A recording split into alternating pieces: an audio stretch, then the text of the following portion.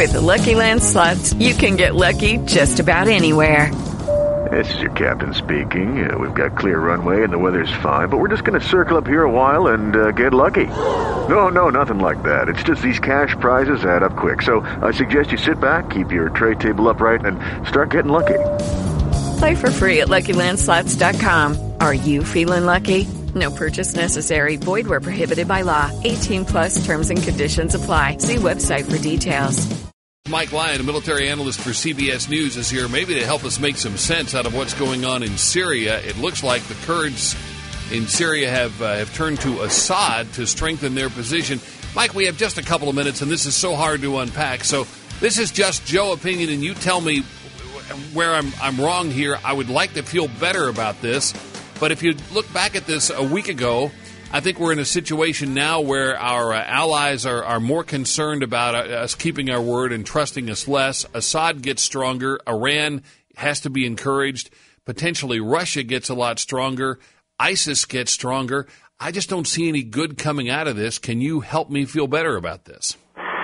Well, one thing, U.S. forces are no longer in the middle of a civil war there, so there won't be any American lives lost over this. Now, whether or not that's overreaching of some of the things you just mentioned remains to be seen. I don't think that our allies think any much less. I mean, they realize this president is somewhat chaotic and impetuous in terms of how he acts, but in this situation, he said from the beginning we were taking troops out of there.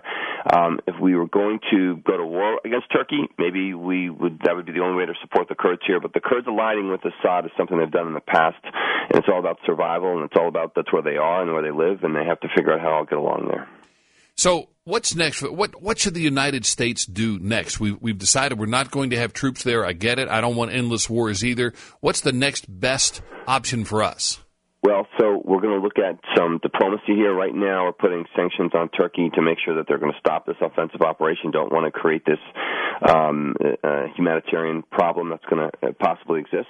Number one, we're going to hold them responsible, and the Kurds and the Syrians as well, for ISIS, and making sure that doesn't spread. We're going to make sure that the Turks don't export millions of people and refugees to Europe, as now Europe has woken up and realized that they've got to get into the game here too. We can talk about Russia and Syria and Iran's influence, but again, Iran is in the area. They've got they're going to have a say in anything that goes on anyway because of the religious aspect of things going on. Right. The Russians were always a client of Damascus from the very beginning. So, I mean, this is going to be repeated in other situations, and this is really the question, the fundamental question we get back to endless wars, because there's always a reason to stay. And you know what I'm saying? It's never going to be easy to extricate ourselves from these kinds of situations, right?